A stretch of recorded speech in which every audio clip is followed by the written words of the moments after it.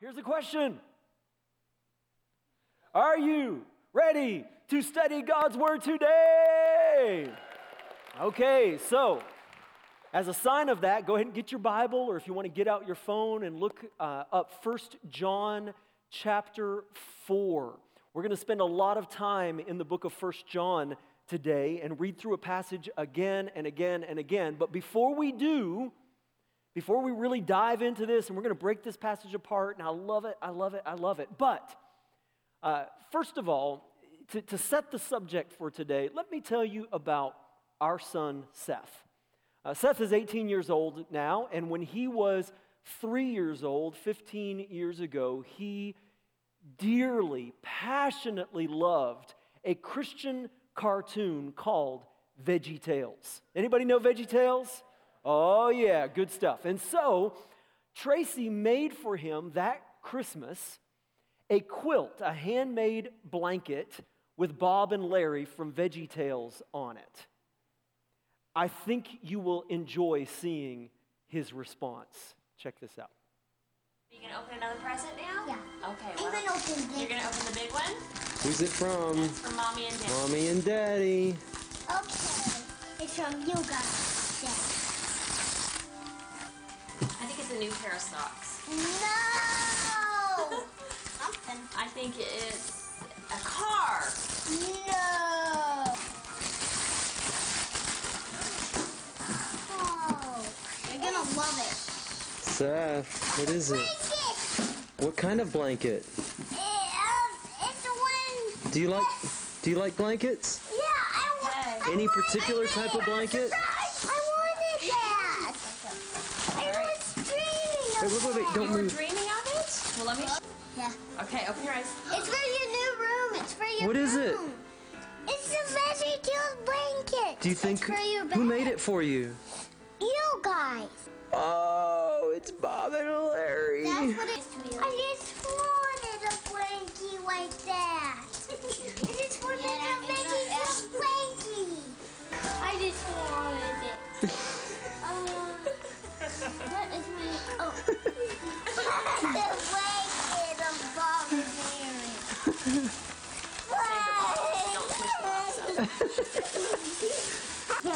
I'm tackling the VeggieTales blanket. He loves it.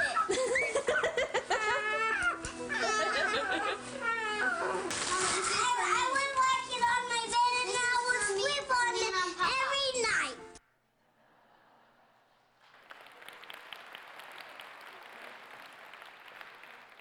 Isn't that great? See, Tracy showed her great love for Seth with a gift. And God showed his great love for us with this. 1 John chapter 4 says, "This is how God showed his love among us. He sent his one and only Son into the world that we might live through him. This is love. Not that we loved God, but that he loved us and sent his Son as an atoning sacrifice for our sins." This was the greatest gift of Christmas, that love came down to be the atoning sacrifice for our sins. And we're going to talk about what that means today. But one of the questions that some people wonder about is, what's the big deal with Christmas? Why do we make such a big deal about this baby in a manger 2,000 years ago? Why do we have all the songs and carols? Why do we have all of the food and lights and presents? And I think it all comes down to the value of a gift. The value of a gift. Now, whether you realize it or not, when someone gives you a present, inside, now you don't verbalize this, it's not polite to say it, but inside you do some calculations to evaluate whether this was a good gift or not. And Mark Mitchell says that there are three criteria that we use, three questions that we ask to evaluate a gift. And the first is, what was the motive for this gift? Because don't you know there are some gifts that are given with bad motive? In fact, some gifts are given out of obligation, and some gifts are even given for the sake of manipulation. Have you ever tried to buy a new car? Tracy and I have only done that once, a brand new car right off the showroom floor. Well, there is a sales trick that some salespeople use, and if you've ever tried to negotiate with a salesperson to buy a new car, you're sitting there, you're negotiating the deal, you have in your mind the price that you feel like you should pay, the absolute most that you want to be able to pay. And so they're just not getting to your number. And so you say what any good negotiator will say, well, if you can't do it for this number, then I am going to have to get up and walk away, right? That is the tool for strong negotiation, is you have to be willing to get up and walk away. And as you're ready to get up and walk away, the salesperson says, oh, no, don't leave. Let me go back to my manager and ask one more time to see if I can get a better price. And so he gets up and says, hey, by the way, can I get you a drink or something? And pulls some change out of his pocket and goes to the vending machine and buys you something. And then he comes back from talking to the manager and he sets down the can of Coke or Sprite and a Snickers bar to get you in the mood, in case you're hangry. And so as you pop open that can and take a bite of the candy bar, and then slides the number across the desk and says, look, this is the best that we can do today. And you look at the number, and it's still not what you hope it would be. It's still more than you wanted to pay, but you figure, well, this is probably the best deal that I'm going to get. And so you go ahead, you take the deal, you sign the papers, you get in your brand new car and drive away.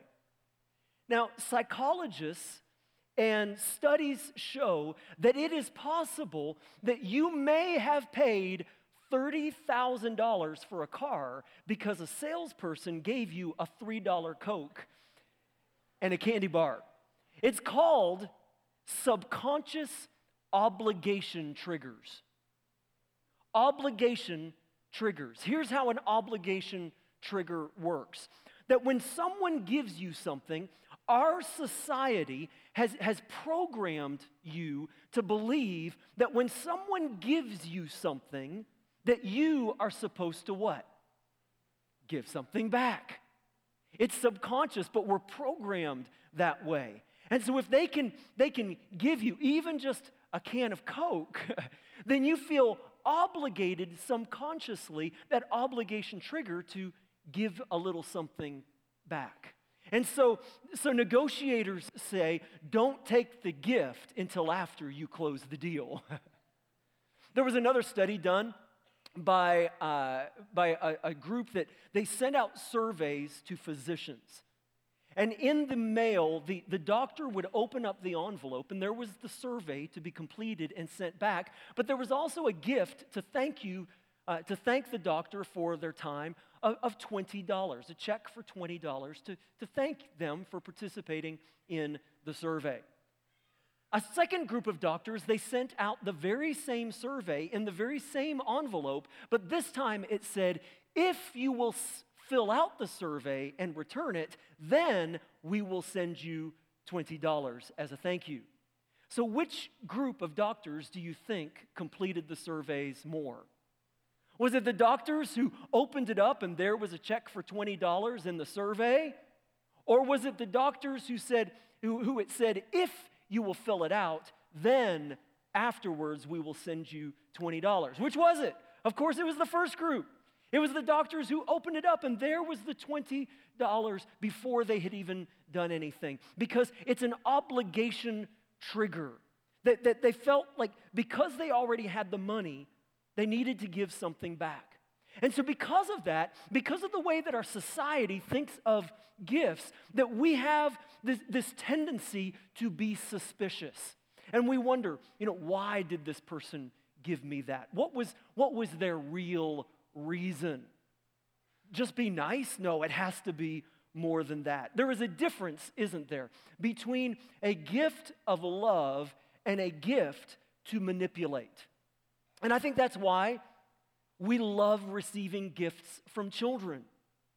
I mean, really, what is there to be excited about some little handmade craft or ornament that's the ugliest thing you ever saw, and yet we're like, oh, it's so sweet. Why? It's because we know that that child gave us the gift with no ulterior motive. It was out of love. And that just makes us feel so good because, listen, motive matters, doesn't it? Motive matters. And so what was the motive of God's gift?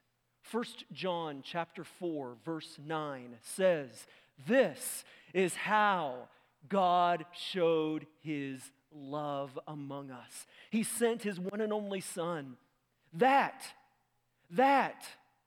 we might live through him.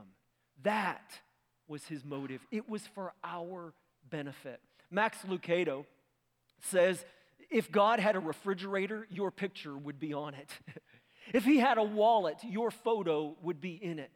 He sends you flowers every spring and sunrise every morning. Whenever you want to talk to him, he will listen. He can live anywhere in the universe, and he chose your heart. And the Christmas gift that he sent to you in Bethlehem, face it, friend, he is crazy about you. See, that is why Jesus came down. Love came down at Christmas. Now, another question that we use to evaluate a gift is cost. What was the cost of this gift? Now, I know it's rude to admit that we value gifts that way, but because, how does it feel if someone opens up a present and you're not supposed to do this, right? You pull it out of the box and say, oh, well, how much did you pay for this? Because when we buy a present for someone, what's the first thing we do? We take off the price tag.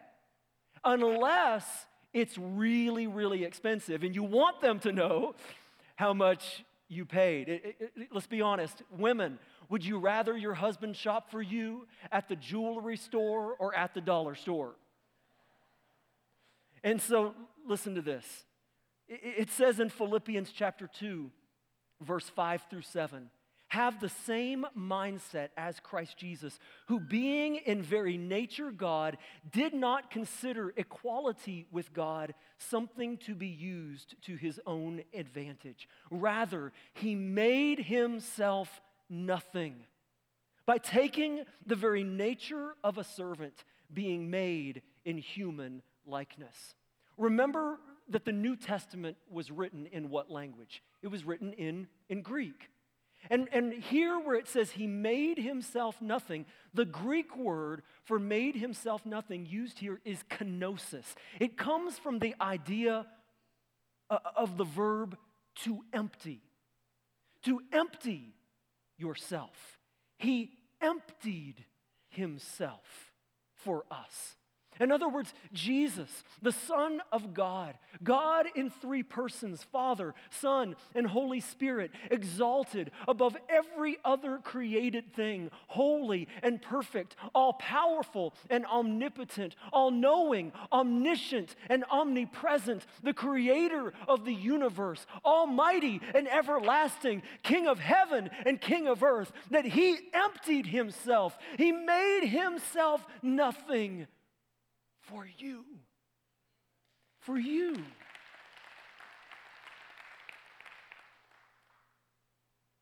Why? Because Jesus, in becoming human, limited himself because, think about this for a second. If you were to limit yourself in that way, think about if you were to shrink yourself down to become less than a little ant, less than an insect crawling in the dirt. Jesus limited himself. Why? Because of his great love. Parce que l'amour change tout. Amen? Parska lamor. It was to rescue us from our sin. He came and entered into our experience, that he would know our suffering firsthand and pay the price so that we can be set free. In 1940, Witold Pilecki, a Polish army captain, emptied himself. He emptied himself. Here's what he did. The Polish army needed intelligence. They needed behind-the-scenes information on what the Nazi army was doing. And so Witold Pilecki chose to allow himself to be captured and sent to Auschwitz. Auschwitz was the largest concentration camp run by Germany from 1940 to 1945. In those years at Auschwitz, over 1 million Jews lost their life. 1 million were murdered at Auschwitz. And so Pilecki allowed himself to be caught. Why? This committed Christian, this follower of Jesus Christ, because of his love for God and his love for others, he allowed himself to be caught and sent to Auschwitz. And there he entered into their experience. By choice, he became just like every other prisoner. Like them, he was beaten and bruised, despised and rejected, and subject to the danger of death. He entered into their suffering so that he could share in their experience and ultimately set them free. Doesn't that sound a lot like Jesus? Philippians chapter 2, verse 5 through 7 again. Being in very nature God, Jesus did not consider equality with God something to be used to his own advantage. Rather, he made himself nothing. That word kenosis. He emptied himself by taking the very nature of a servant, by being made in human likeness and being found in appearance as a man. He humbled himself and became obedient to death, even death on a cross. It cost him everything. In John 15:13, Jesus said, "Greater love has no one than this, that one lay down his life for his friends." There is no greater love than Jesus, because there is no greater gift than what Jesus gave, the gift of his own life, the cost of his own life for you and for me. There's another question that we use to evaluate a gift. What is the practical use of this gift? Have you ever received a gift that had no practical use? Some of you were like, oh yeah.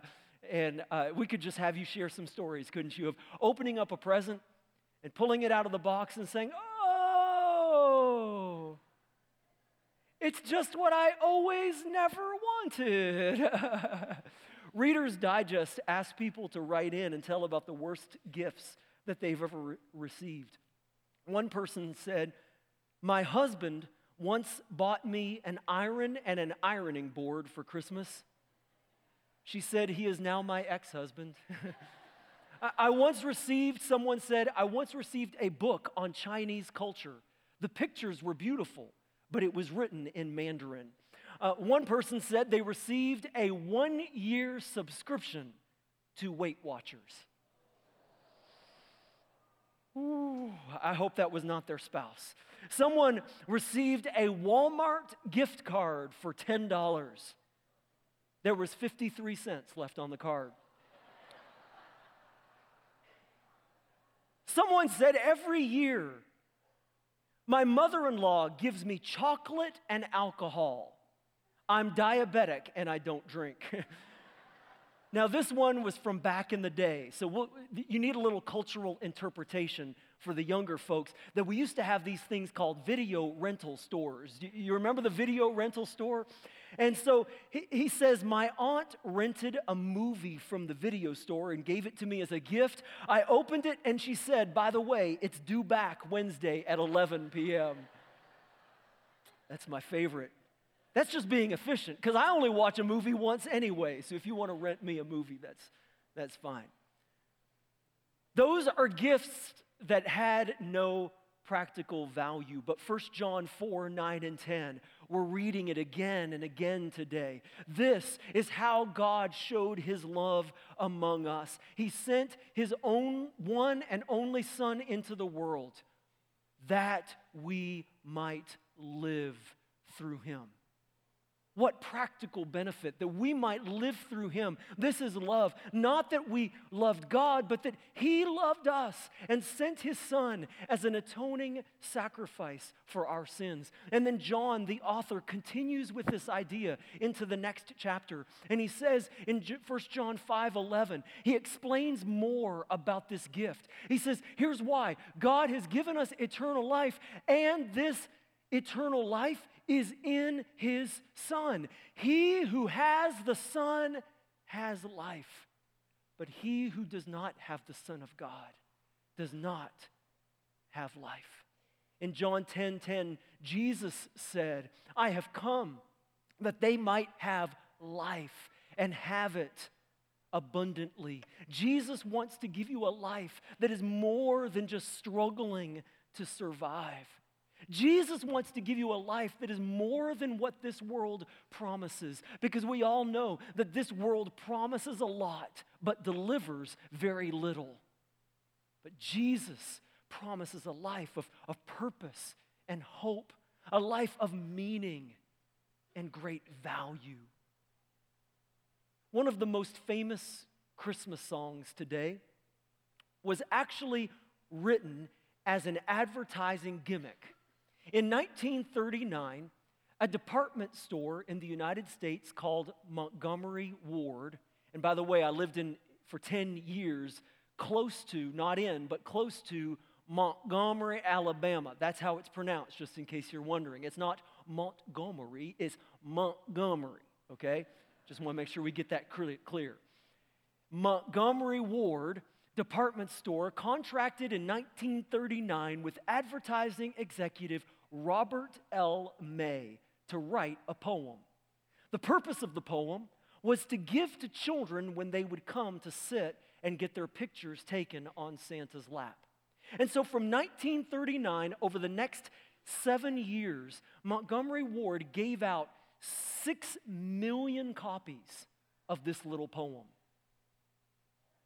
Well, 10 years later, in 1949, this advertising executive, Robert May's brother-in-law, put music to the poem and turned it into a song. Bing Crosby was invited to record the song, and he declined the offer. And so the great singing cowboy, Gene Autry, recorded this little department store poem, and it became one of the most profitable Christmas songs ever written. I wonder if you've heard it. It goes like this. Rudolph the red-nosed reindeer had a very, and if you ever saw it, oh, you can do better. All of the other reindeer.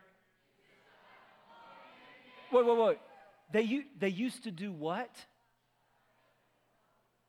They used to laugh and call him names.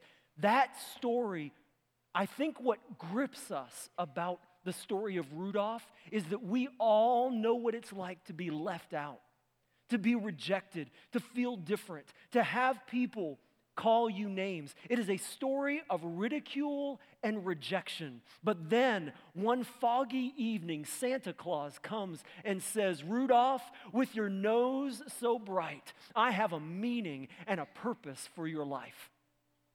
And he says, listen, I don't care what all the other reindeer used to do and how they used to call you names, but if you will allow me to give you this purpose, your life will become something of great meaning and value, a life of great beauty, even in the midst of what others consider a weakness. And in 2 Corinthians chapter 12, verse 9, Jesus said, my grace is sufficient for you, for my power is made perfect in your weakness. Therefore, I will boast all the more gladly about my weakness, so that Christ's power may rest on me. Listen, God looks at you in your weakness and in your frailty, and the very things that you are embarrassed about, the very things that other people look at you and despise you and reject you and neglect you and call you names. Jesus says, look, I have a meaning and a purpose for your life. And if on this day you will turn your life towards me and surrender and submit to me, I will take this life that the world has said is meaningless, and I will give you value and turn you into something of great beauty.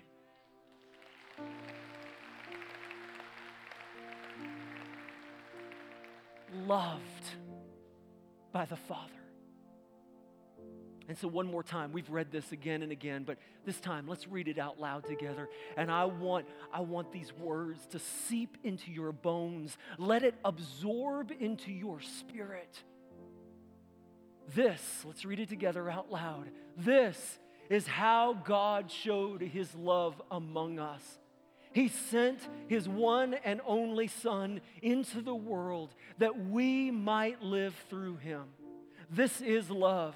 Not that we loved God, but that he loved us and sent his Son as an atoning sacrifice for our sins. And it continues in chapter 5. Let's read together. God has given us eternal life, and this life is in his Son. He who has the Son has life. He who does not have the Son of God does not have life. And so here you see a question. This part gives to us a question that is basically this. The greatest gift of Christmas is Jesus. But the greatest question of Christmas is, will you receive him? Will you truly surrender and submit to his plan for your life?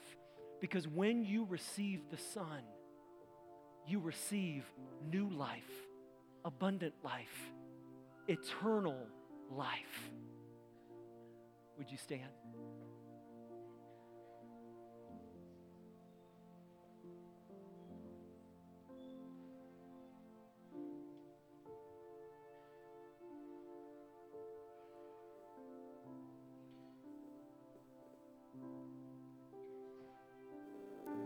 Let's pray together. Heavenly Father, Lord, we thank you that you are here today, that you were here yesterday and you will be here tomorrow, because since the very beginning of time, we were on your mind, that you loved us so much and demonstrated this love for us in making the way for our salvation, for our forgiveness, in Jesus who would come and die on the cross to pay the price for our sins, to pay the penalty, the punishment that we deserved.